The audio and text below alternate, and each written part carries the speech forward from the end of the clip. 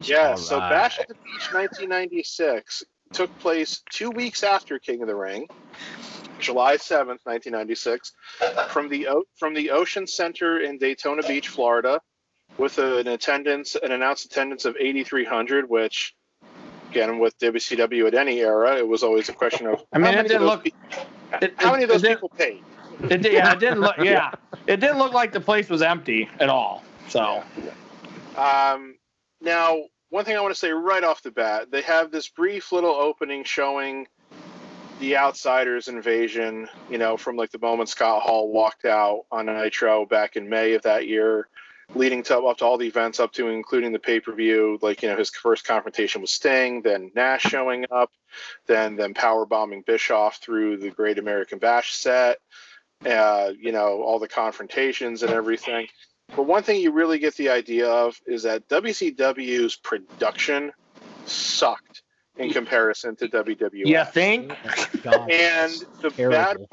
bad part about that was that who owned WCW? Turner Broadcasting, a fucking television/sports conglomerate, and they couldn't ever get people who could figure out how to put together decent video packages and stuff like that. So it's bad. like, dude, just fucking copy WWF, for Christ's sake.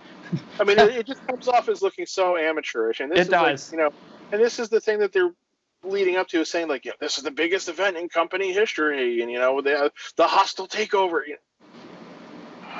The production was bad. Yeah. WCW, and that's something that in a lot of ways they never really improved on, even when they started riding high. So, all right, so they replay, the Bischoff bump, and then there's all this stuff about where is Eric Bischoff, which I'm going to just say, because this became like a recurring theme throughout the night, because everything revolved around the main event match. So much. Too much. The commentary team was Tony Schiavone, Bobby Heenan, and Dusty Rhodes, but they just keep talking about where's Bischoff? Where's Bischoff? Now, I went back and I played parts of the Nitro the week prior to the event and the Nitro the night after.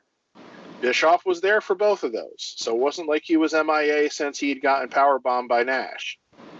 And like the night after this one was the first Nitro, I think the first Nitro that they did from Disney MGM Studios, which was always kind of cool to see, especially if you're a Disney fanatic like me. But again, it was just weird because we know Bischoff eventually turned and joined the NWO, but that didn't happen until November. That was 4 months later, and that was after like the whole build with Roddy Piper when he came in. So why they were making such a big deal out of this during this pay-per-view, especially when Heenan asks Bischoff the next night, Bischoff just like brushes him off, and then it's never really like mentioned again until they get to that point where Bischoff is revealed to be behind the NWO and everything. So it was very odd, and it just didn't age well, knowing how much longer it took to get to that point. It's like if Bischoff had been revealed to be behind the NWO 2 weeks later, then it would have been fine. But yeah. Otherwise, it just came off as being very, very odd. It made me think like the whole night, like, is Bischoff gonna like come down to the ring and then like wave some guy down and be to be the third person? And they made you think, and then like at the end, it's like nothing. It's like, yeah, it's like, were they trying to make you think that Bischoff was the third guy? In some capacity, it was just played very oddly. Yeah, it was. All right, so the event begins with what more or less became a WCW staple, whether it was an episode of Nitro or a pay-per-view. They'd hit you off right away with some awesome cruiserweight action. Now we've got two of the all-time best here. We got Rey Mysterio Jr. and Psychosis. Mike Tenay joins on commentary as he typically did for the cruiserweight and especially the luchador matches. He always added his 2 cents, which always made it sound a little bit more legitimate. I always liked Mike Tenay as a color guy. Yeah. Ray was only 21 years old at the time, and he was so small that he makes Psychosis look like a fucking giant. Yes, it was really funny. It was so like, I'm like, wow, Psychosis looks effing huge, and Psychosis is tiny probably compared to me because I'm 6'4" and very overweight. So anyway, so some notes I got from this: there was a really sick looking suicide dive from Psychosis. And he hits his to head. Ray to the railing where I think he hit part of his head. Yeah. Ray would later hit like his feet when he did Yes. like the dive to the outside. So He did like a plancha or whatever and hit his leg on the guardrail. I'm not sure if they had a good idea of how much space there was between the ring and the railing. Psychosis dominated early. Ray would counter. He hit like his Hurricane Rana a few times. He hit what we now know as the West Coast Pop at one point, but couldn't get the pin. Later on, Psychosis hit what looked like a leg drop to the outside that Tenay called a senton, which, I mean, it looked more like a leg drop than a senton to me. It definitely looked more like a leg drop. There was a really great power bomb counter spot by Psychosis where I think Ray was going for, maybe a flip, and Psychosis powered him up and hit him with the power bomb. The ending occurred, though, when Psychosis was going for, I know they gave it a name, but I'll just call it a top rope razor's edge, but Ray was able to counter into another Hurricane Rana and got the pin. It was a terrific match. Terrific match. It was really edge of your seat, great back and forth, great showcase of skills without them really like overkilling like any moves, without them repeating moves really. I mean, Ray did the Hurricane Rana a couple times, and there wasn't really a lot of ridiculousness to it either. So he did the Hurricane Rana too many times in my opinion, but that's just me. And they kept, like, I know at that time nobody had really seen anybody do it other than like we saw Scott Steiner do it, but they were like, it was like they were force feeding it. I'm like, okay, I know he can do a Hurricane Rana. I've seen it twice, and then we do it a third time, and then we do it off the top rope. Like, he did it on the apron, then he did it on the top rope, and I'm like, okay, this is a really cool move, but you don't have to do it 4 times in this match. Yeah. It's kind of the lucha way then as well. Yeah. So the match went 15 minutes, 18 seconds. Meltzer gave it 4 3/4 stars. It's really good. It's a really good match. No, I'll just give you the spoiler right now. That's the best match rating he gave to any match on either of these 2 cards. Not surprised. Yeah. I mean, it might have been the best match on either. I mean, there's only one match on the other card that I thought was 4 stars anyway. So yeah. And Now, one quick thing I want to say before. So I'm sorry, Jeremy. This I noticed right away, and this is something that would come back to bite WCW when they ran what was literally their biggest match ever, which was the Hogan Sting title match at Starrcade '97. Every WCW referee has a slow count. Mm-hmm. WWF, the counts basically. WCW, if you ever notice, all of their referees kind of cock their wrists. yes, So it in goes between. They had this weird motion with when they're counting. Nick Patrick was the chief villain, if you will, of that. But the guy who I'm sorry, I didn't bother to see who refed this match. It wasn't Randy Anderson, I know that. But they all did that. And that was the thing, too, because they did like the fast count spot in the Hogan Sting match at Starrcade, which backfired because everybody was like, that wasn't a fast count. But as Kevin Nash has said, well, for Nick Patrick, it was, because he said about how every WCW referee counted slow, and to me it was like obvious right from the beginning of watching this match, and it is something that permeates throughout WCW. It doesn't matter what show you're watching, who the wrestlers are, who the referee is. Yeah. WCW just counted slow. And I never liked their referee get-ups. The one match, the very last match, I thought the guy was wearing sweatpants. Well, they were still wearing like the old like 80s WWF shirt and bow tie outfits. I mean, by now WWF had switched to like the striped shirt and everything, which made a lot more sense. But WCW was still running like the old style. Yeah, they probably bought him off of WWF. you never know. It's always a possibility. They found him in the trash bin behind the arena. At the Goodwill store. All right. So, any other thoughts on this match? Yeah, this is like a match that it's a spectacular match. It's a fabulous match, and this is, besides some of the other wrestlers in WCW, this is another reason why I watched WCW. The smaller guys, I was always a big fan of the lucha style, the fast pace. And the cruiserweights in WCW is something I think they had a lot of, and they could have done more with. Mm-hmm. But unfortunately, when they started bringing in all the old or the ex-WWE guys, they kind of went away from that and didn't do it as much, because that was definitely something the crowd was really into, and that whole style as well. They just they had a lot of their events where it's not always good for the best match of the night to be the first match, and that happened in WCW often. Yeah, I mean, and if you go back and you watch I'm not going to say this this happened all the time, but a lot of nitros and a lot of pay-per-views began with cruiserweight matches. Yeah. So, but the problem was that they ended up basically pigeonholing themselves, and that they're like, oh, the cruiserweight matches, they're just the curtain jerkers. You know, they're just the matches to get the crowd on their feet and get the crowd amped at the beginning. Because this crowd, I'm going to tell you, for the most part, was a pretty dead crowd for most of the night. Yeah. They were, and since I've been doing a lot of WCW rewatching, like I'm into 1997. I mean, WCW crowds got hot, so it wasn't like they couldn't have been hot. This crowd wasn't hot until a certain moment. So, So that really kind of took away in a lot of ways. But yeah, again, WCW just pigeonholed themselves. They could have let the cruiserweight guys be so much more, but they said, no, you're just the opening match guys. I think with this pay-per-view too, like if you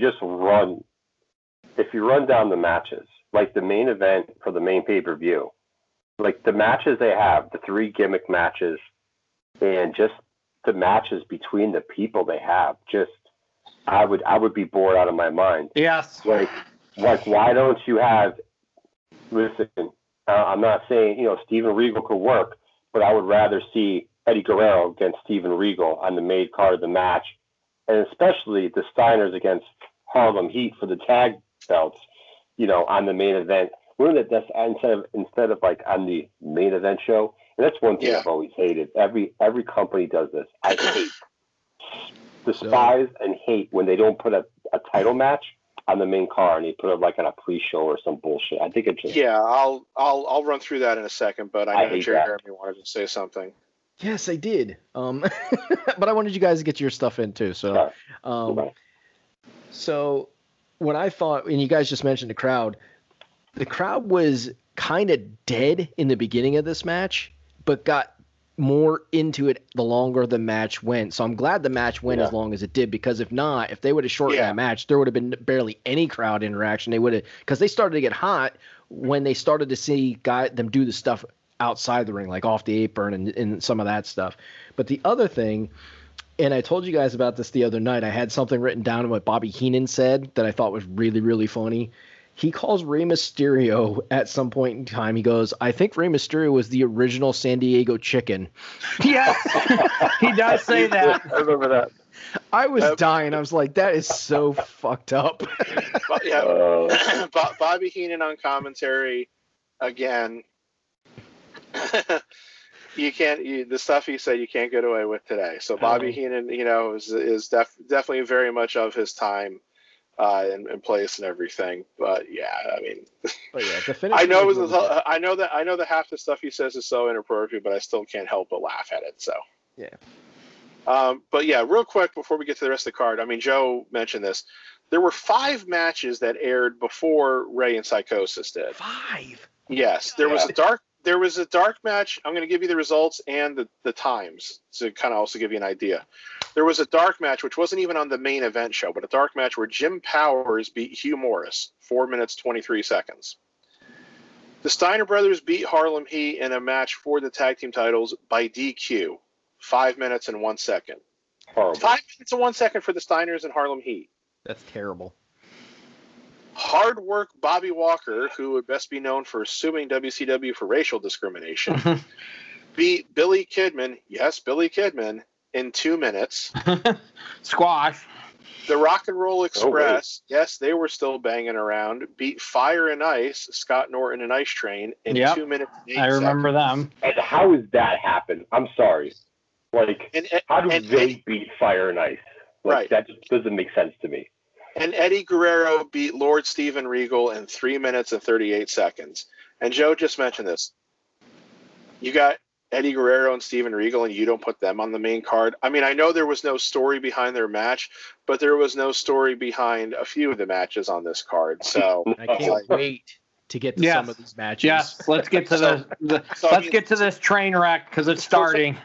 So that's just pretty terrible. It just kind of shows how WCW still didn't really know what they were doing. Nope. And even when they were on top, if you watch like a lot of their pay-per-views, a lot of the pay-per-views are just kind of weird with the way they flow. So, but yes, moving on. Our next match. Okay, real quick first, Mean Gene, who again seemed to be the only guy doing interviews on WCW this night, interviews Conan. He actually asked Conan to explain the moves that were used at the end of the That was funny. That was funny. Conan's got this look on his face like, "What, you want me to hold the microphone for you too?" But Conan warns Flair and his entourage that he's ready for them and he'll keep the United States title.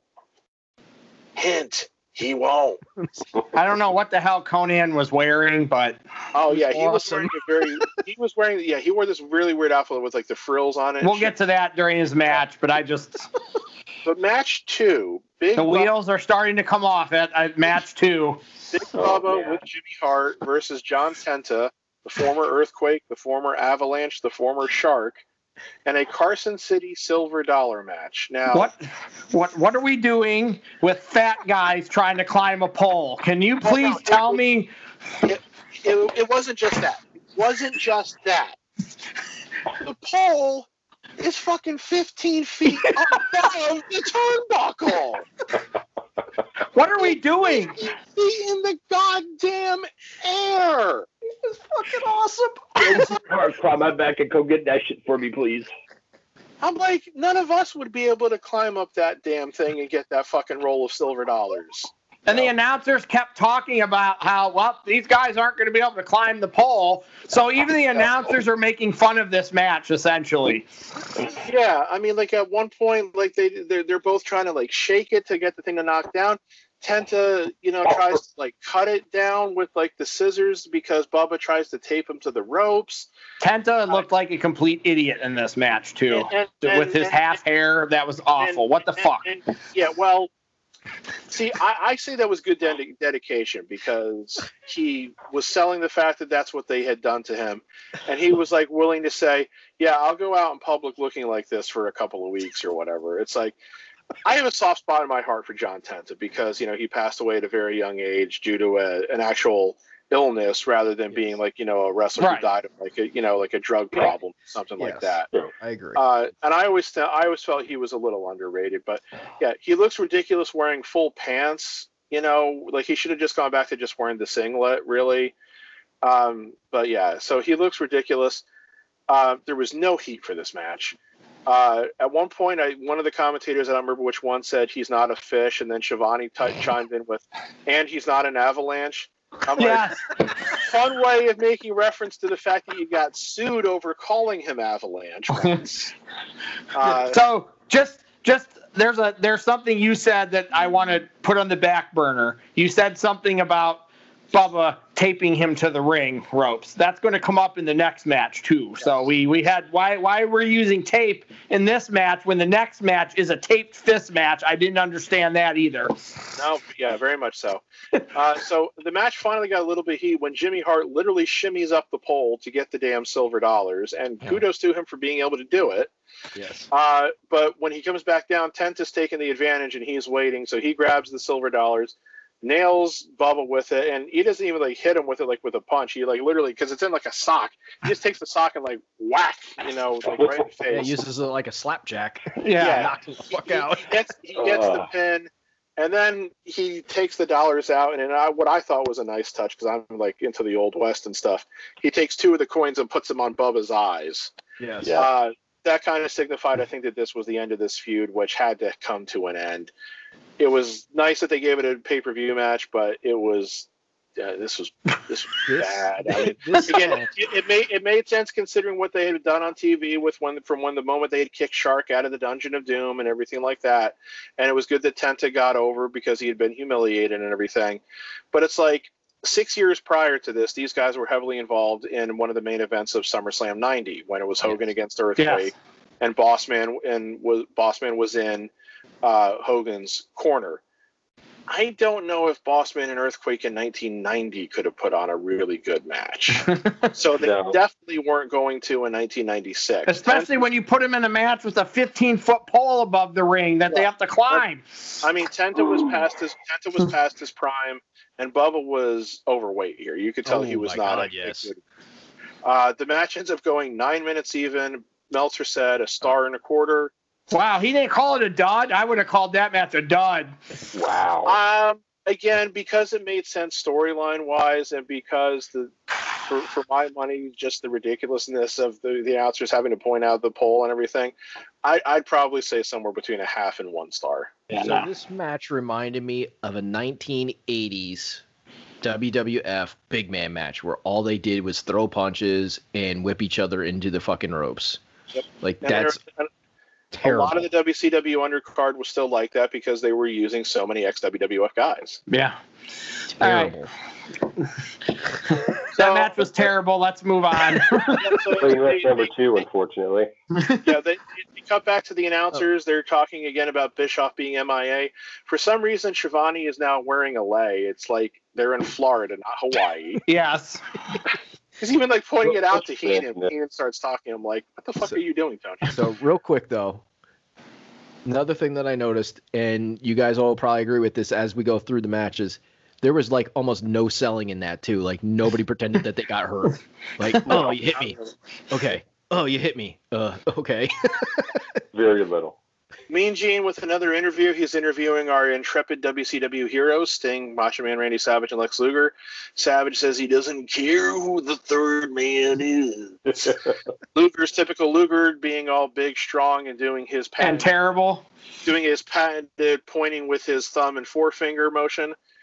Sting gets kind of creepy and is talking about goosebumps, and they're all getting goosebumps and how those goosebumps are going to propel them, and it's like, okay.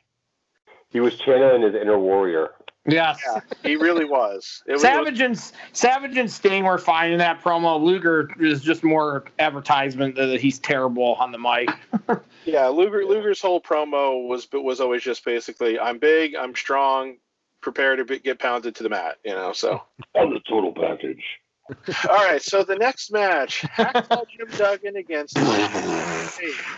One guy who is many years past his prime and one guy who hasn't yet hit it, even though he's older. This is a taped fist match for DDP's Lord of the Ring, which he had won back at the preceding year's Battle Bowl pay-per-view, which for some reason they made it into a thing where Page had lost it to somebody previously. I can't even remember if it was Johnny B. Bad or if it was the Booty Man, but it doesn't matter. Anyway. Page is still doing his white trash character where he's smoking cigars as he comes out. I loved it. I love that shit. I mean, Joe, I got to admit, a lot of times when I see this kind of era of Page where he comes out with the sunglasses and cigar smoking, I can totally picture you doing that. Yes. I'm not saying that makes you white trash. It's just that I can totally see you walking that way, striking that pose, making those facial expressions. I gotta find a way to put a cigar and sunglasses on him. The only You grow my hair, I'll love it, I'll do it. The only thing about this match that was good was that DDP was in it. Everything else about this match was bad, in my opinion, too. So yeah, the couple of notes, and I did not make many for this match. The USA chant always seems to work for some reason. It's like, I know that was practically Duggan's entire gimmick from like the moment he hit. He's fighting another guy from the United States, though. So right. And so it's like, why are you people chanting the USA? This match was completely boring. The tape fist part of it really never came into play.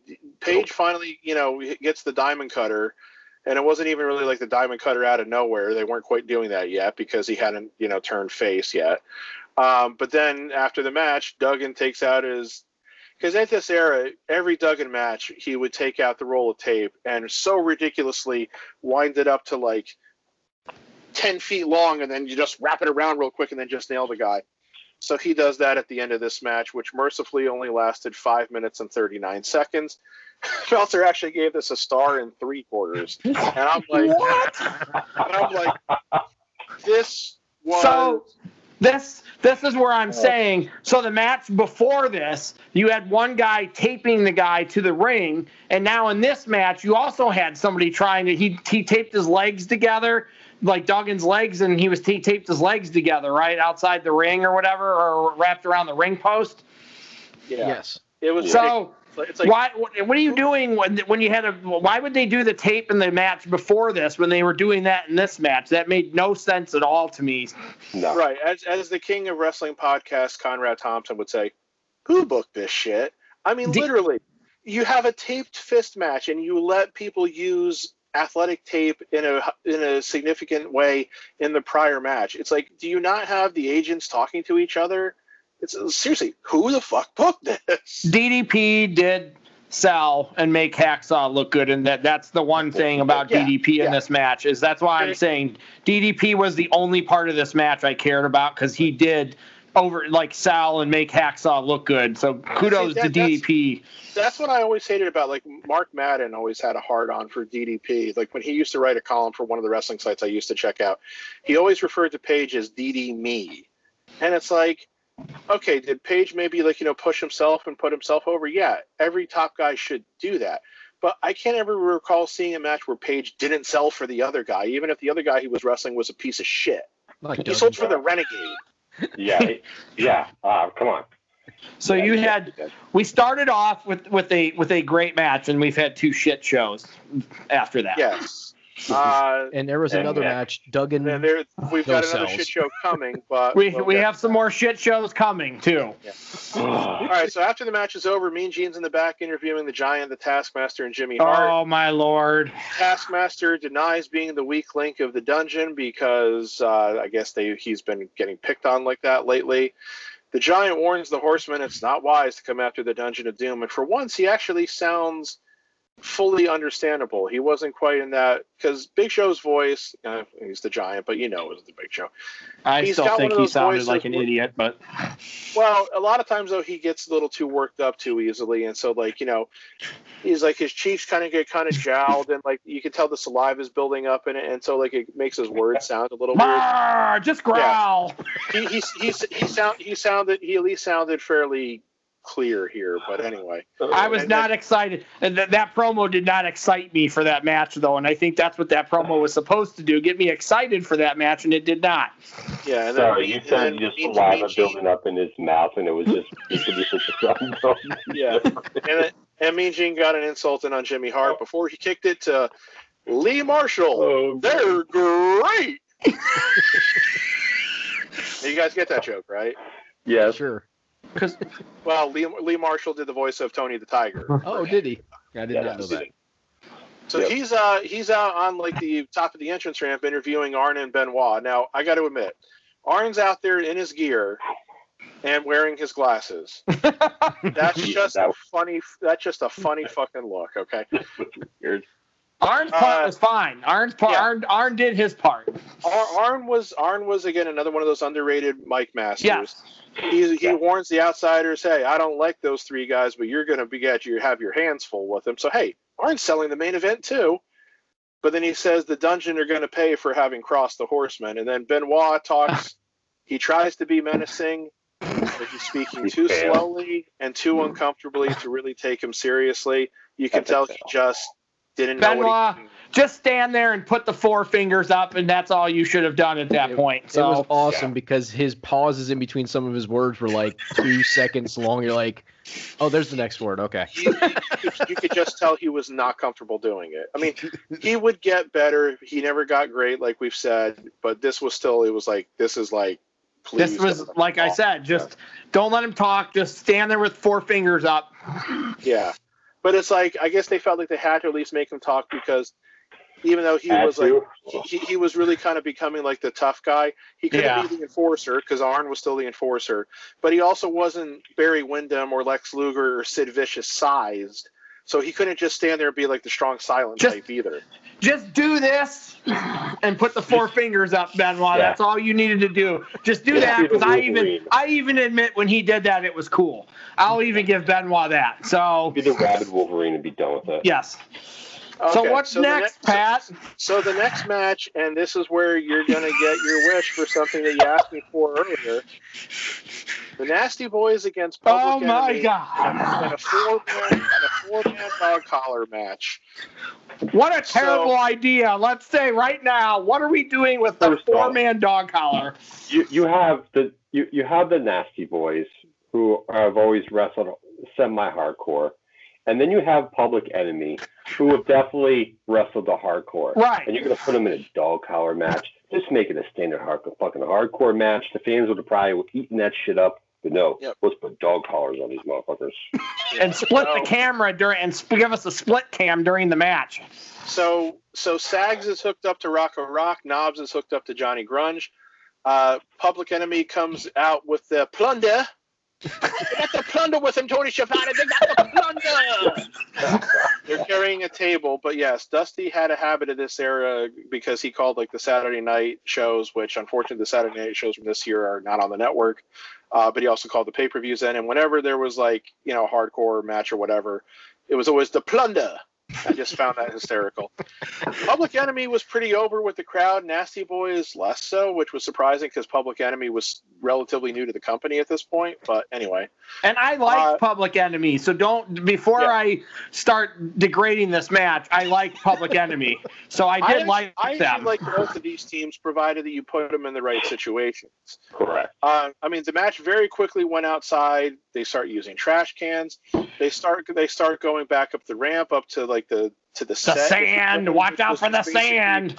Which was just basically a type of sand, a bunch of sand, and then finally, what's the deal with Tony Schiavone? Oh my God, Tony Schiavone! He's beating him with a shark. He's beating him with a shark, Tony Schiavone. I watched this pay-per-view like a couple years ago. I totally forgot he said that. When I watched it again this afternoon, I was laughing my ass off because it does come, being that it's Dusty, it comes out shock. Not shark, it's shock. Oh my God. It was just, it was like an inflatable plastic, maybe just plastic shark, and he's fucking hitting him with it. I remember who was hitting who, it doesn't even matter, but it was ridiculous. So the problem though with this match is that they go outside and everything, and this isn't like modern day wrestling where they have all the big screens everywhere. So the problem is that you're losing the audience, the arena audience, when you're doing that, when they can't see the match. It's fine for us at TV, but like you said, they didn't have split screen much for it either. So the production again kind of took away. And they have split screen, and there's times when they're all on the split screens. Like they didn't do a very good job of going away from that. When you can see the other two guys in the background on the split, I'm like, what the fuck are you doing? Yeah. Good idea, poorly executed. Yes. They eventually get back in the ring. They try to do a couple of table spots. At one point, Rocco Rock's on the top turnbuckle. Sags yanks him down off the turnbuckle onto the table, and the table doesn't break. And you can see his face. And they tried to do another spot on the table, and it still didn't break. The same table didn't break twice. It finally broke then after the match, but finally then the collar broke. Yeah, then the match-ending spot was actually kind of cool and a little dangerous, really. Knobbs throws Grunge over the top rope and then runs with the chain so that it's taut. So Grunge is on the outside basically being hung, depending on how much give was in the collar. And then Sags whips Rock into it, basically gets clotheslined, and that leads to the pin. I mean, kind of a weird spot to do a pin, but at least it'll look kind of cool. Yeah. And then, again, they continue to brawl a little bit after the match was over. That's all this match was a brawl, like you said. I mean, that's all you probably should have expected from a dog collar match, but it didn't settle or resolve anything. I think the teams kind of continued to feud a little bit after this, but they also started having the Nasty Boys flirting with joining the NWO for a while. Match went 11 minutes, 25 seconds. Meltzer said 1.25 stars. I might be a little bit more generous because I kind of just like the all-out brawls, which are supposed to be all-out brawls, but I'm not going any more than like 2 stars. I'm not going anywhere near that. Even when they were like trying to climb in the lifeguard chair, they looked like they did not know what was going on at multiple points in this match. I can see that. If it kind of almost felt like they hadn't really walked this through very well. So my 2 notes for this match. Possibly worst match of the night. It's not, though. That's the problem. Well, there's multiple ones to pick from, so. And my other note says, this reminded me of us wrestling doing our hardcore matches. Kudos, because we didn't know what the fuck we were doing, so we were allowed to not know. These guys are supposed to know what they're doing, and they didn't. Like, I was watching this. If we had a plastic shark, I'm sure we would have used it at some point. You bet. We would have. But would you have called it that, Pat? Would you have would you have Dusty channeled your inner Dusty? Okay, sorry, Jeremy. Sorry.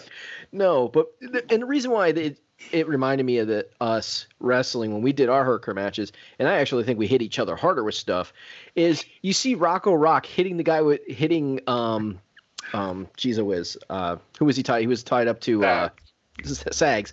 And he's like doing this with the garbage can.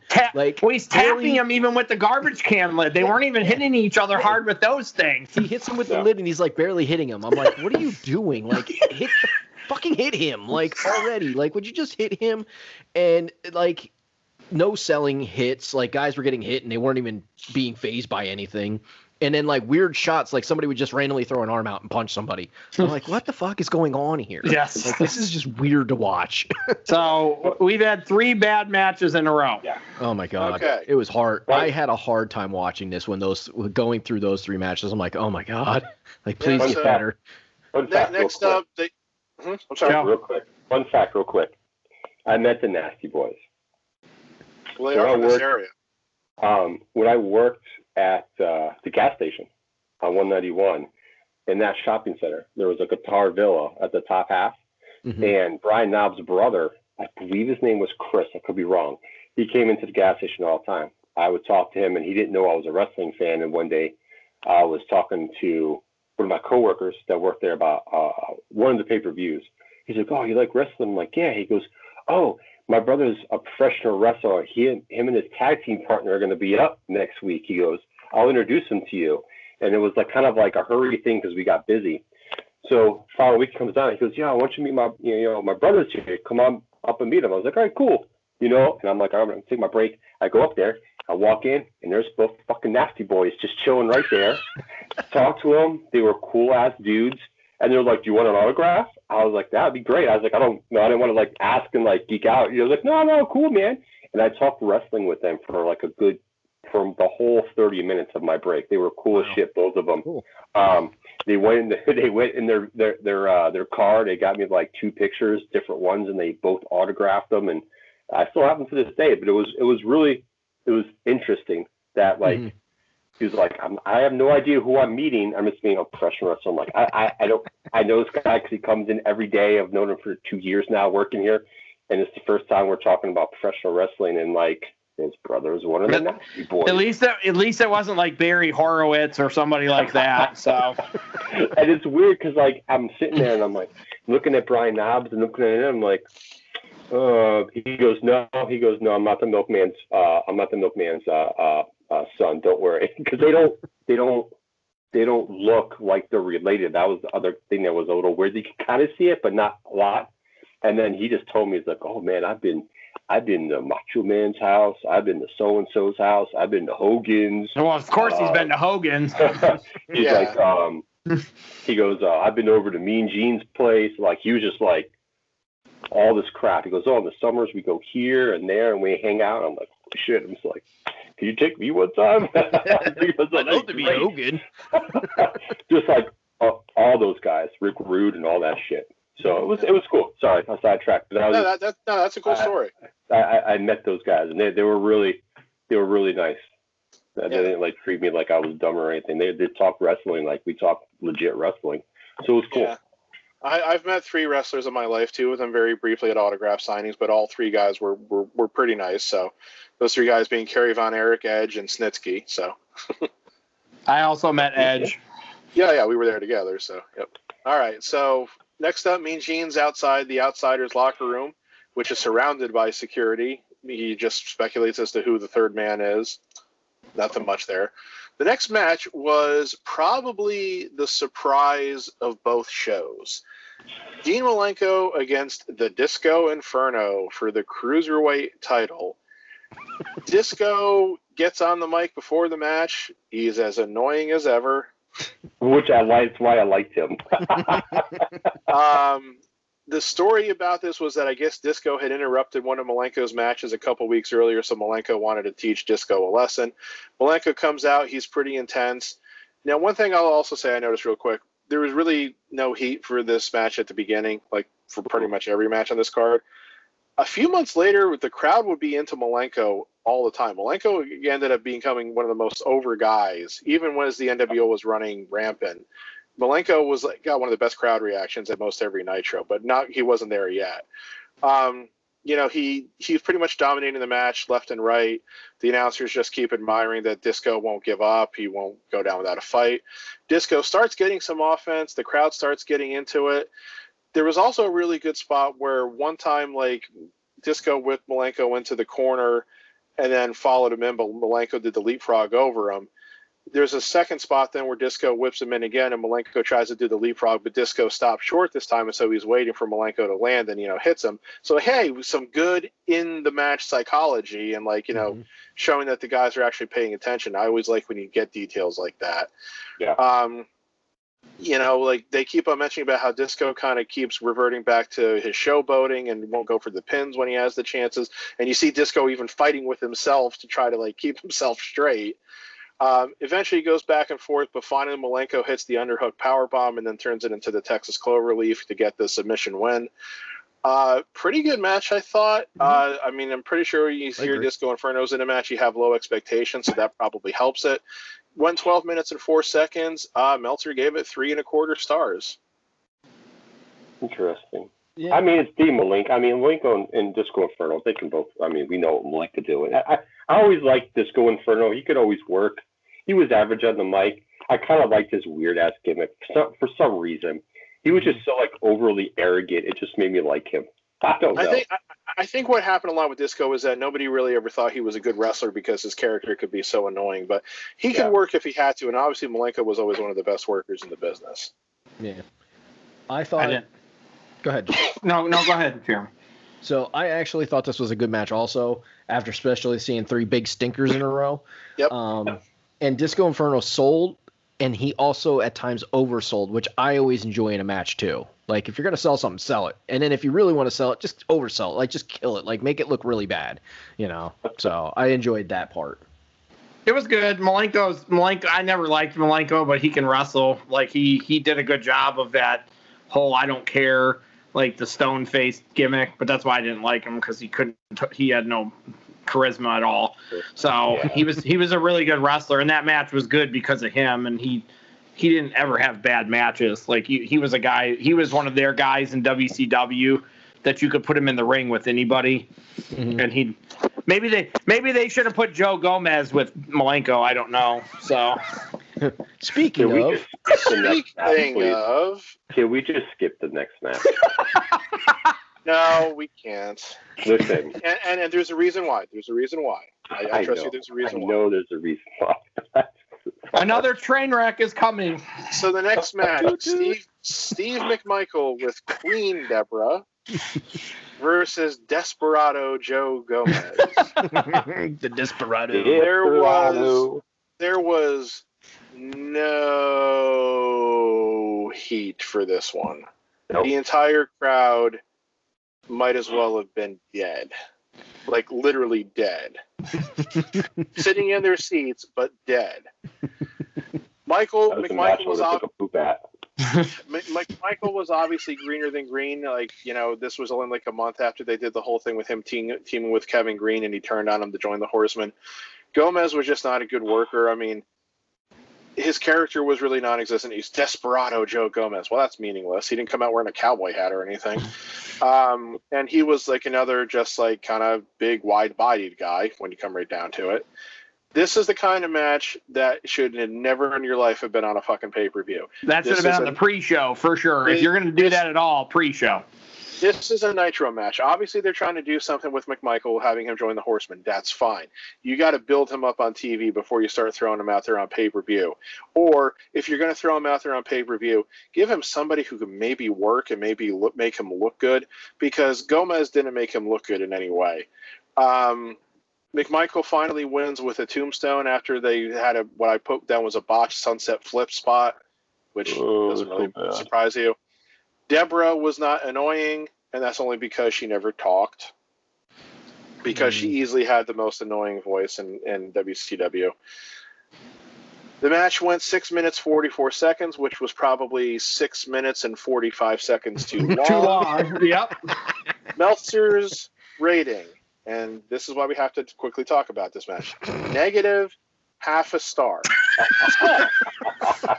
So Or to get now a I've seen, negative I've, 5. I've seen Meltzer give other negative star ratings to other matches. Like I'm pretty sure his most famous negative star rating is to the Hogan Andre WrestleMania 3 match. I think he gave that like -2 stars. Okay, well, But, so I'm saying to myself, feasible. well, wait a second. What the hell is the difference between giving something negative stars and rating something a dud? Like, what's the point? So I did a little bit of research, and I found this on a Reddit page. So take this with a huge grain of salt. Oh, Lord, here we go. But this is what it is. This supposedly Meltzer himself explained this at one point to somebody. Okay. A dud match is one without any redeeming social value. And I go, wrestling matches are supposed to have a social value? A negative rating means that not only was the match itself worthless, which this match was, but it was also obnoxiously bad, which this match was. So this is the way I look at it. If he's giving negative stars and obviously positive stars, a dud to me means it's 0 stars. Yes. Now, Didn't go bad or good.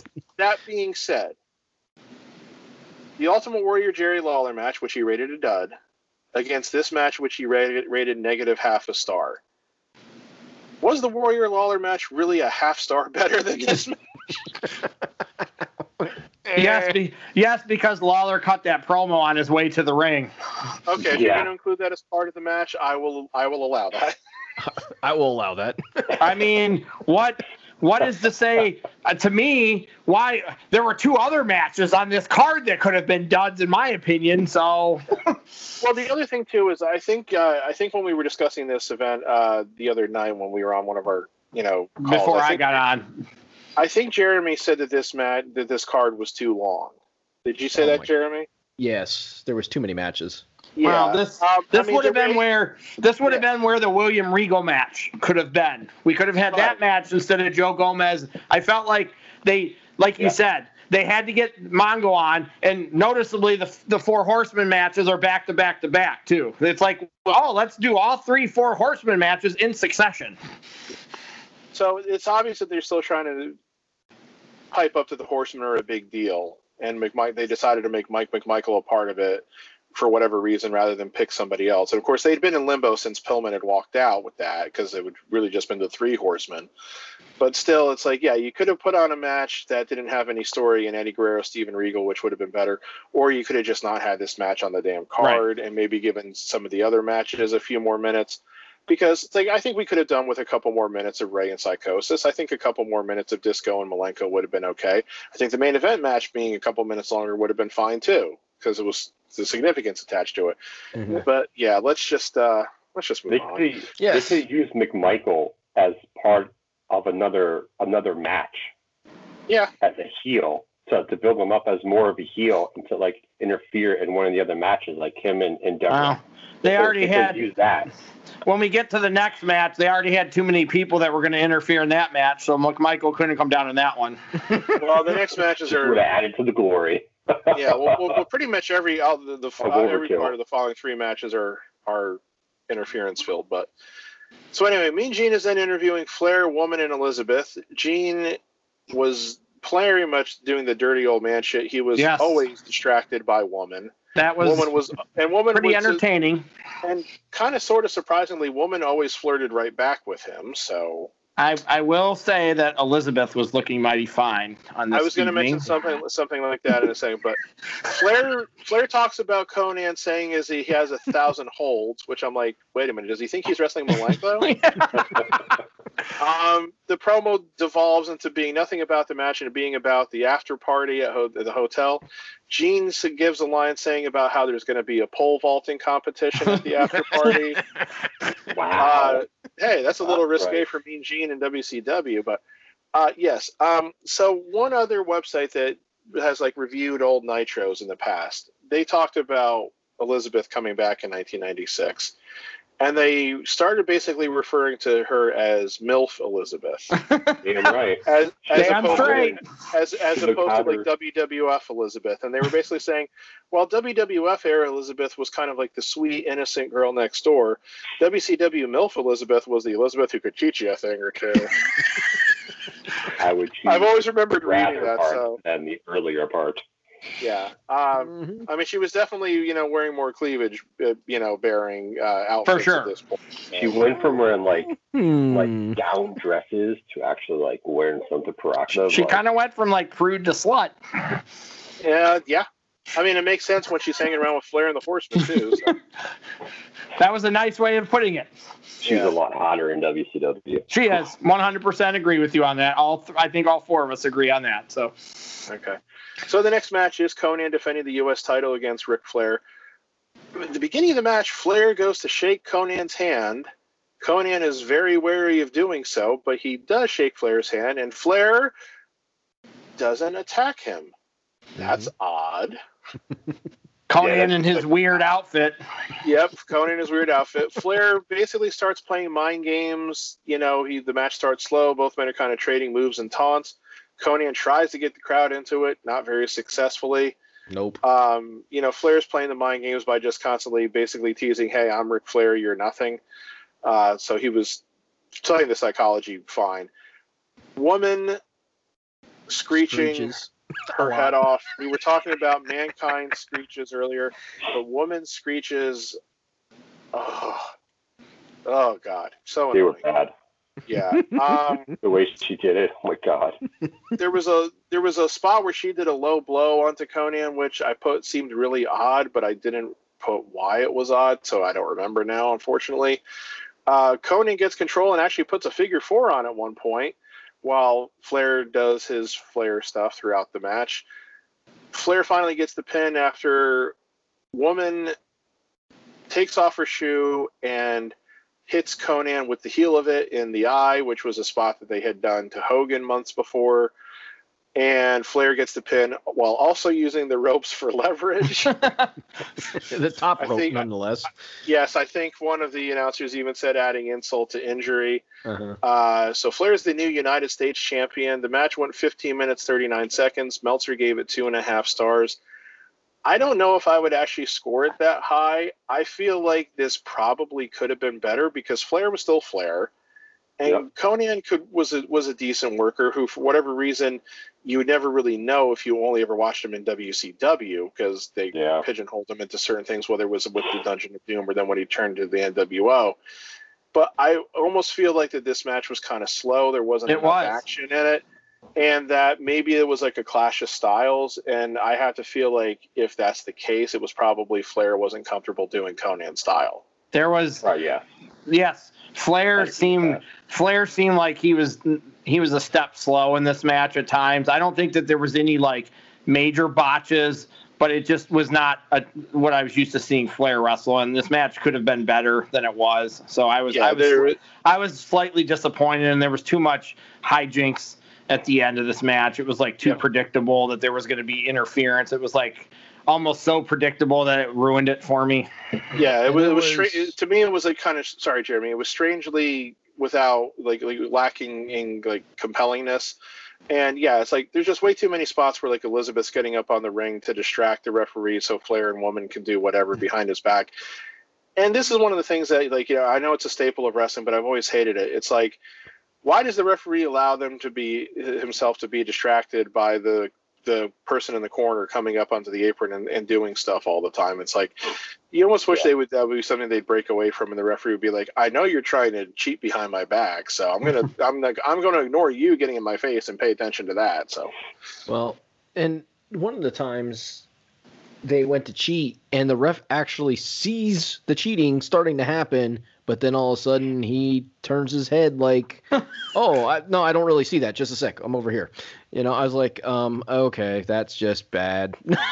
Maybe that was like the spot where I said about how it was really odd with the low blow spot. It might have been. Yeah, I don't know. I think so. This was a. I don't like when I talk about Flair. this was a bad match for Ric Flair. Like, the expectation for him, like, this was below standard for him, I think. So, yeah. And you could see Flair calling the match at points. You could actually see him telling Conan, hit me more, you know, like, because I felt like almost Conan didn't know what to do either. Yeah, I think it might have been the style clashing, maybe Flair, maybe him and Conan just they didn't have chemistry, I don't think. So yeah, and I'm not sure they ever wrestled each other again one-on-one after this. I mean, I'd have to go through every result to look, but I just don't feel like that. I just don't feel like they did. All right. So Mean Gene's outside the door, closer to the door of the Outsiders' locker room. He claims that he got up really close and he heard a third man, a muffled voice that sounded vaguely familiar. And it's like, knowing where it goes, you listen to that now and you go, of course it sounded familiar. You think it sounded familiar?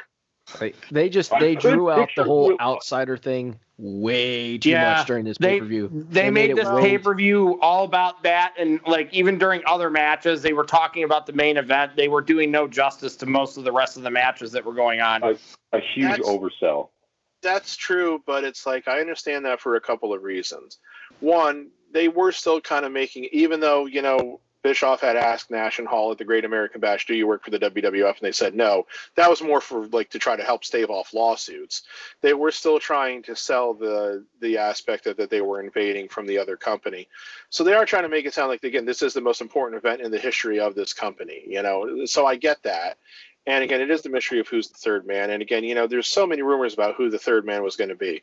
Is it going to be Sting? Is it going to be Luger? Is it going to be Bret Hart? Is it going to be the British Bulldog? Is it going to be Mabel? I'm not joking. I'm not joking about that, by the way. Supposedly at one point, Meltzer ran a story saying that Mabel was going to be the third man. That would have been fantastic. Yeah. So, you know, all I can remember about going into this is that, you know, Hogan had been off TV for 2 or 3 months at this point. And in the back of my head somewhere, I was saying to myself, wouldn't that be cool if it was Hogan? You know? So, but we'll get there. So the next match was Arn Anderson and Chris Benoit representing the Horsemen against the Giant, who's the WCW Heavyweight Champion, and the Taskmaster representing the Dungeon of Doom. And this is one of my big pet peeves about WCW. Not having the heavyweight title defended on a pay-per-view. That always annoyed the shit out of me. It especially annoyed the shit out of me when Hogan in the middle of the NWO angle was a champion, and it was like, well, I'm not showing up to this pay-per-view. You know? Yeah. So, but anyway. Giant and Taskmaster jump Arn and Benoit during their entrance, and as they start brawling, McMichael shows up, and it's really hard to see this, but apparently he showed up with the briefcase, and that distracted the Giant enough for the Giant to chase McMichael backstage, which then, of course, allows Arn and Benoit to take Sullivan to the ring and start beating on him. Eventually, the Giant gets back there, but, you know, it was an interesting way to start the match.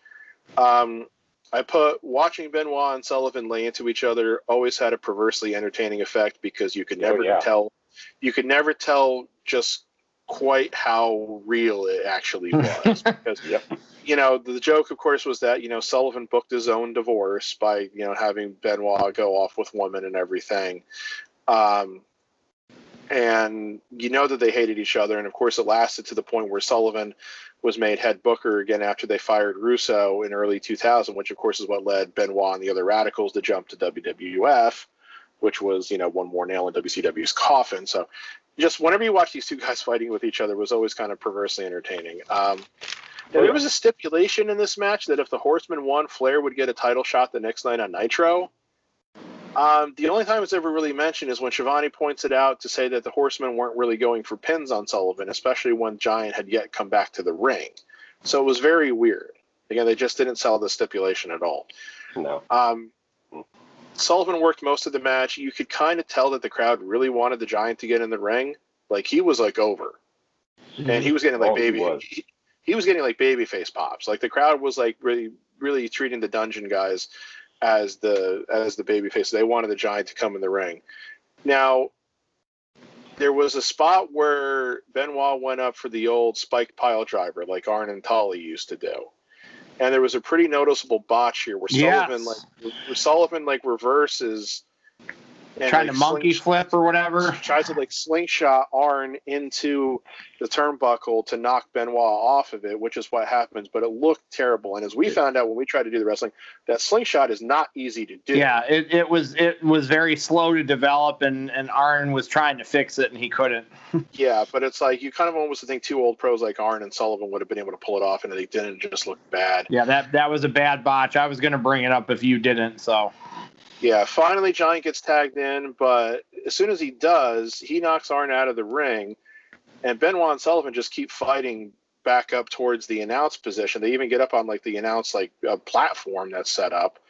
Meanwhile, back in the ring, Giant hits Arn with a looking choke slam. I don't think he got Arn up really good, and he gets the pin. But then after the match, Benoit and Sullivan are still fighting. They're like getting onto the sand where you can actually see the sand getting onto their bodies, which was kind of funny.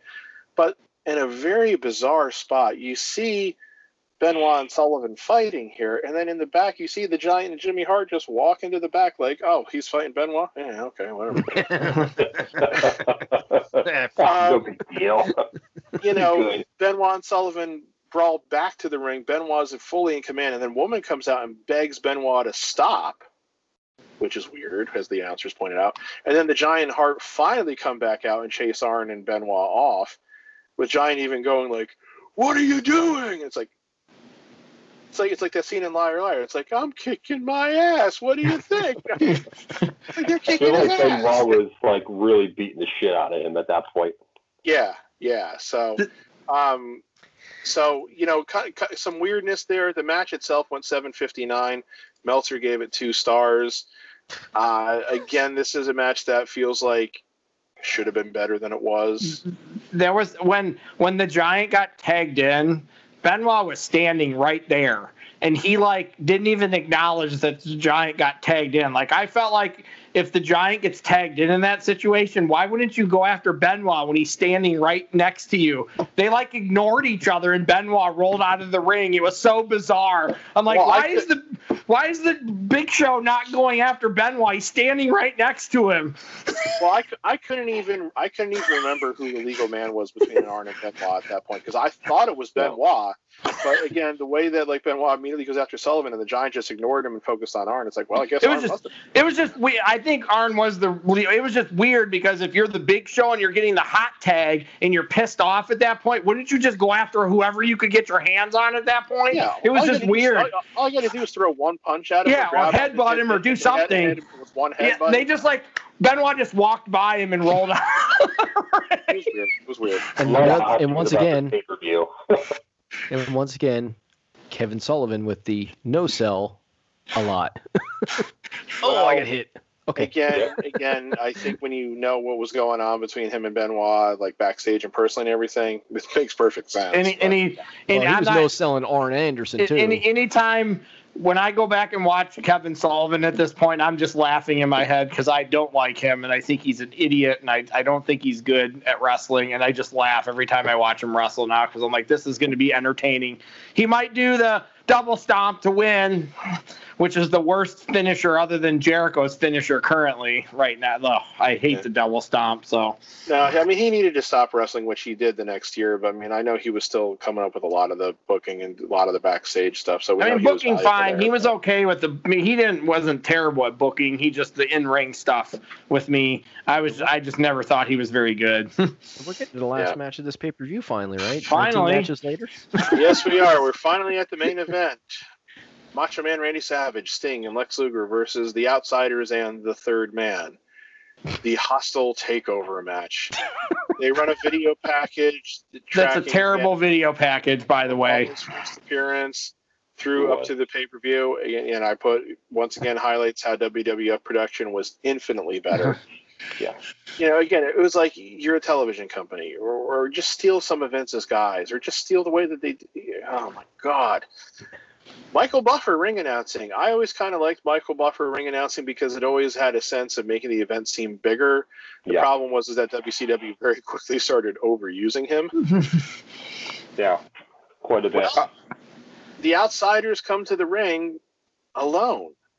And so Mean Gene, as you hear Sting's music starting to play, Mean Gene walks to the ring and he interviews Hall and Nash. So bizarre. Hall, still doing the full Razor Ramon, calls him Scheme Gene and assures that their partner is there and that he's ready. Nash agrees with that and says, "We can handle this, though." So Gene goes away and the faces make their entrances. Listening to Heenan side with the faces is odd, but hey, that was the circumstance of the match. Starts off with Luger and Hall. Hall takes the early advantage until Luger comes back with a few power moves and then hits Nash. A brawl quickly breaks out, which leads to Luger getting knocked out when Sting does a splash to Nash in the corner, but Nash was holding Luger's head against the turnbuckle. Luger falls to the outside, knocked out. Is dead. This is only about 2 minutes into the match. Yes.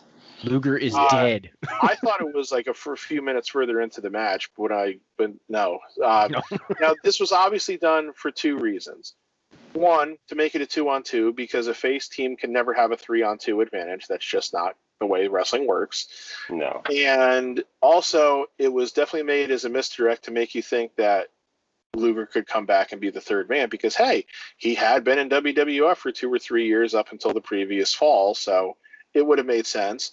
But I think it was also even maybe thrown in there to make you think that maybe Sting could have been the third man, which, again, supposedly was the plan if Hogan hadn't agreed because Sting knocked Luger out, So anyway, they clear Luger out on a stretcher. The match resumes with Hall and Sting. Hall slaps Sting, and Sting just goes berserk, which was a nice touch because, again, these guys have been criticizing you, belittling you for the last several weeks and everything.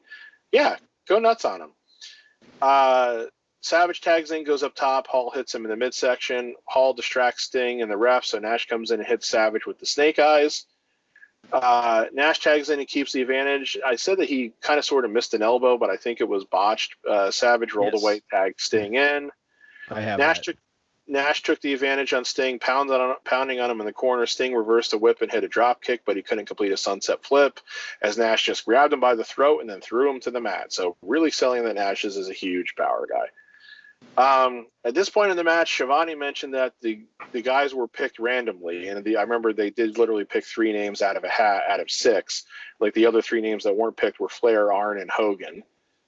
So Shivani's hey, let's just play by our own rules. They've been doing it. Somebody else should just come down here and replace Luger. I mean, it's kind of a funny thing, but obviously it wasn't happening. Mm-hmm. Hall tagged back in, hit Sting with his patented fall-away slam.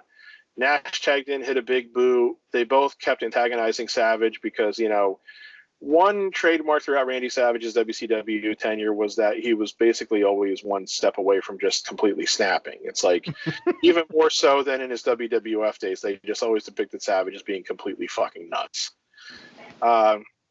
Sting ducks a clothesline, hits a drop kick to Nash's knee, but Nash is able to tag out before Sting can.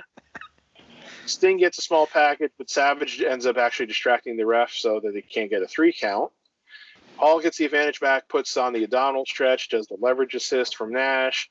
Nash and Hall just keep beating on Sting, tagging in and out, hitting moves back and forth. Savage is on the barrier. Sting finally fights back, knocks Nash down, knocks Hall off the apron, and then dives over top of Nash to get the tag to Savage. Savage comes in like a house of fire, takes it to both men. He hits a lot of top rope double axe handles and everything. Like 6 in a row. Then finally he's got Nash down on his knees, and Nash hits the low blow, and everyone is down. And then dun, dun, dun, dun. Hulkamania! Hulk Hogan is here, baby! And I listened to this again, and the crowd reaction for when Hogan came down is definitely not what it should have been. The crowd should have been going nuts when Hogan came down because... like the announcers were. He was the big hero. He had been off TV since I think it was like April. So everybody should be going nuts for him. And they really didn't. It was like a kind of just like a average pop, let's just say. Then, of course, Heenan. Oh, boy. I love Bobby Heenan. We know that his whole history was that he was arguably Hulk Hogan's greatest antagonist, more so than any actual wrestler. Yep. But when he goes with the whose side is he online? Now, we know Heenan was always paranoid and shit too, but the fact that he did that just terrible. And if you go to the Wikipedia page for this show, it even mentions that the comment was edited out of the match on the Hulk Hogan Anthology DVD, but it's left in other versions, including on the network version. So it's kind of weird. So Hogan gets in, he chases both outsiders from the ring. You could see that Hall got back up and he kind of repositioned Savage in the ring. I didn't notice that until this afternoon. Hogan comes in, chases them out of the ring, rips the shirt, surveys the scene, turns around and drops the leg on Randy Savage. Hooray! And the announcers are shocked. The crowd stunned. There are some people in the crowd cheering. You can see. There are. Yes, oh, there yeah. are. Yes, it were. That was cool. Most of the crowd is just kind of just looking on in this like stunned disbelief. They're not even really booing. They're just like, what the fuck just happened? That's yeah. I was cheering at home when I saw that. It was odd, but I found myself really liking that turn. About time. So Hogan hits 2 more leg drops, throws poor Randy Anderson out of the ring, and makes a pin as the announcers are just losing it over what Hogan's done. He's betrayed WCW, blah, blah, blah. They start celebrating. Sting collects Savage, and they limp to the back, disgraced fallen heroes. Hogan even mocks Sting's yell at one point. But I'm not sure if that makes the network version, because if you remember, there was that one fat idiot. Yes, they don't show that on the network. That's cut out too. Who tries to jump into the ring. That is edited out of the network version. It is. So if you want to see that, you got to go find clips on YouTube. Because when Zach was actually watching the end of it with me tonight, because I wanted him to see the Hogan promo because he had never seen it before. And I'm like, hey, there's a fan going to jump in the ring at some point here and get beat up. And I'm like, I guess they edited it out. Well, I think that's when they go to a close-up on Hogan's face. No, it's not. But I wanted to mention that too. Yeah, no, they were able to just totally cut it because it happened before Gene came into the ring, but it happened like after they started throwing shit. So obviously that was the point where you knew that this worked, when the fans started throwing this stuff into the ring. So it was pretty incredible. Hall and Nash start imitating all of Hogan's poses. They start doing the year. I know a couple times Hall went like this and everything. So that really sold it. Gene comes in, he looks distraught. Heenan even mentions that like Okerlund looks like he's gonna cry. Hogan cuts the promo. At one point, I thought Gene said Hall and Nash's names, and it got edited out. But then I did hear their names later in the promo, because I think this event might have even been the first time that they actually referred to Hall and Nash by name. Like, I don't think they'd ever called them Hall and Nash at any Nitro before this. I could be wrong, but yeah, because he says at one point, I couldn't find that definitively. But yeah, there's some edits in the promo. Like at one point they do this big close up on Hogan, which they didn't do in the original broadcast, and I'm not exactly sure why. I don't know if Nash did something obscene or if somebody threw something in the ring that was weird. But yeah, there was that close-up of Hogan cutting the promo, which was not the original broadcast. So the promos, it's so funny with Mean Gene when he's like, I'm disappointed, like he's so mad. And he's he's trying to like keep his head turned so he doesn't get hit in the face with stuff. You can see Mean Gene's like, he's trying to do the promo, but he's also trying to not get hit with stuff. And like Nash is like swatting stuff down. Yeah, that's one of the funniest things is that Nash is swatting stuff down. It's like you people forgot he was a basketball player and that he's 7 feet tall. Because he at one point like Nash is like looking pissed off because I think they were pissed off that the guy jumped into the ring because like when you see that there's like footage, 8,000 security guys out there. How the fuck does a guy get in the ring? Because they didn't come down until after that happened. Hall really stomps on the guy's head too. Yeah, and he did. Deservedly so, but like Nash is like he's like knocking shit out of the air with this like look of disgust on his face and shit. But I mean there's so much great stuff, of course, in the promo. When Mean Gene says, "Look at all this crap in the ring," and Hogan probably ad libs because it couldn't have been in the script.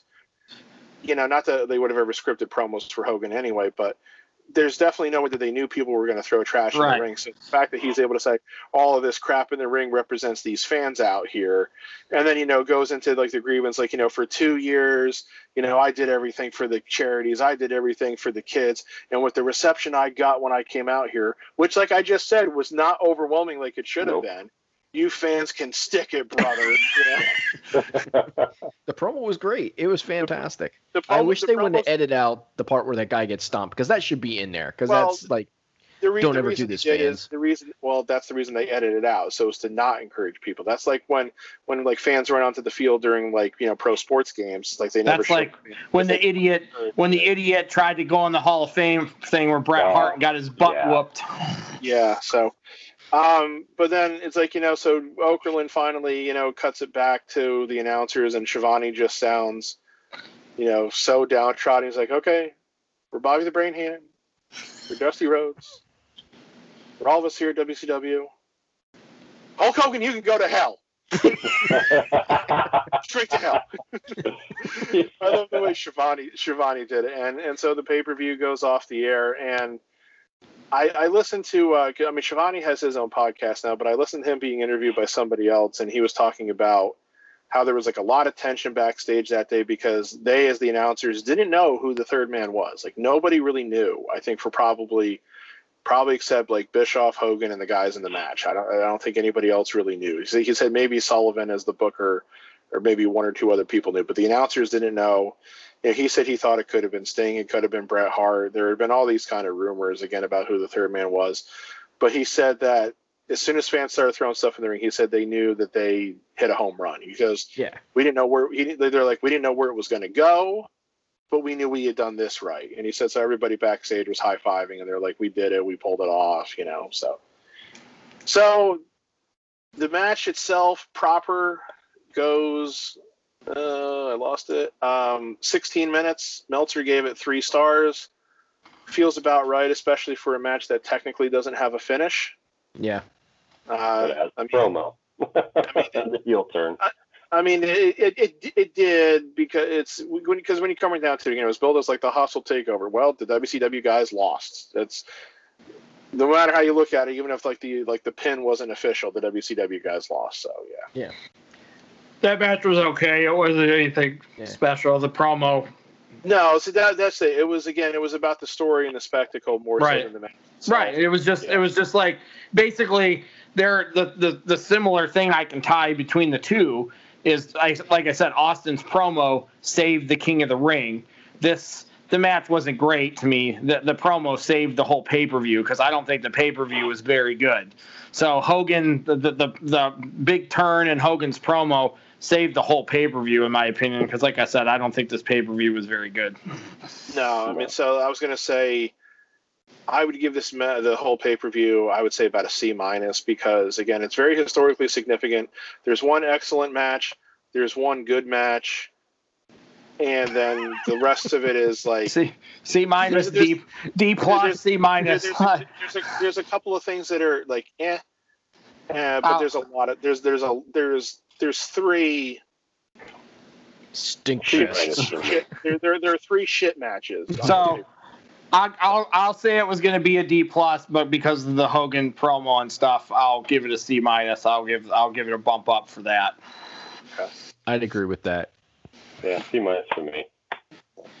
So, it just kind of goes to show that for both of these shows, again, they featured hugely historically significant moments, but neither company was capable of putting on a top-to-bottom excellent show. And that's to be expected. What the problem was that both companies put on several just bad matches. I also thought, and this is just me, I'm not – everybody has their own. I thought that the announcing in the WCW one was bad. I did not I listen to Tony Schiavone now. Like I feel like I'm watching AEW now, and AEW doesn't have a great announcing crew. I feel like I just went back in the time machine, and WCW had the same. Dusty was not great on this. Like Dusty was not, and I love Dusty Rhodes, and there were times where I don't think they had the right group of people together calling this pay-per-view. Schiavone's fine back then. I don't know if Heenan and Dusty were the right people to be with him. I think it was a bad mixing of people. I definitely think that the announcing on King of the Ring was better than the announcing on this. So yeah, I would agree with that. And this was even when Vince was in his era of being overly histrionic on the mic, with the way he would count like pin attempts and going to be like, oh, come on, that had to be 3, and, all that kind of stuff. But If it was just Vince and JR, it probably wouldn't have been as good. I don't think Vince and JR booth would have ever really worked. So it was good that Owen was there. But I think Owen helped. But we did get a slobber knocker. We did get getting beat like a government mule out of JR, early JR on WWE. Yes. We didn't get any. I don't think we got any internal bleeding. No. I mean, and again, this wasn't quite fully JR yet. Like he wasn't wearing a cowboy hat and everything like that yet. So, all right. So there's a couple other quick topics I wanted to address. But before that, I have another stumper question. Oh boy. Okay, Let's make this one quick. Let's get our guesses on quick here with this one, guys. Yeah. So Bash at the Beach ran as a pay-per-view concept from 1994 through 2000. They did an event called Beach Blast before that, but I'm not counting those. Yeah. So this is Bash at the Beach, 1994 to 2000, a 7-year period. Who wrestled the most matches at Bash at the Beach? Sting. Okay. Without even having to guess, I'd say Sting. Okay. I'm gonna say Hogan. Okay. I'm gonna say Flair. Okay. Wow. Sting only wrestled at Bash at the Beach 3 times. Really? Holy shit. Well, you got to remember, like all of 1997, for example, he didn't wrestle. True. Yeah. There's one there. Ric Flair wrestled 4 times. Oh, you got one up on me. Hulk Hogan wrestled 5 times. Ooh, if you don't count this event. You got to see what I'm saying? Well, the reason I'm saying this is this, because if you count Hogan as having wrestled at Bash at the Beach 96, then he actually wrestled the Bash at the Beach 6 times. Somebody else must be at 6 then. No, there's somebody else at 5. Okay. And that guy is Diamond Dallas Page. I would give Page it. Well, see, I think I would actually give it to Page too, because one of those 5 or 6 times that Hogan wrestled was when he put his foot on Jeff Jarrett's chest at Bash at the Beach 2000. Also known as his last appearance for WCW. So that's a story for another day, of course. But I just thought I'd whip out a quick stumper question for that too. Okay, so. Good one. Good job, Joe. You kind of got it. So good job, Joe. Yeah. All good guesses, and like all the kind of guesses that probably should be made if you're going to say like who did the most WCW this or that, So yeah. True.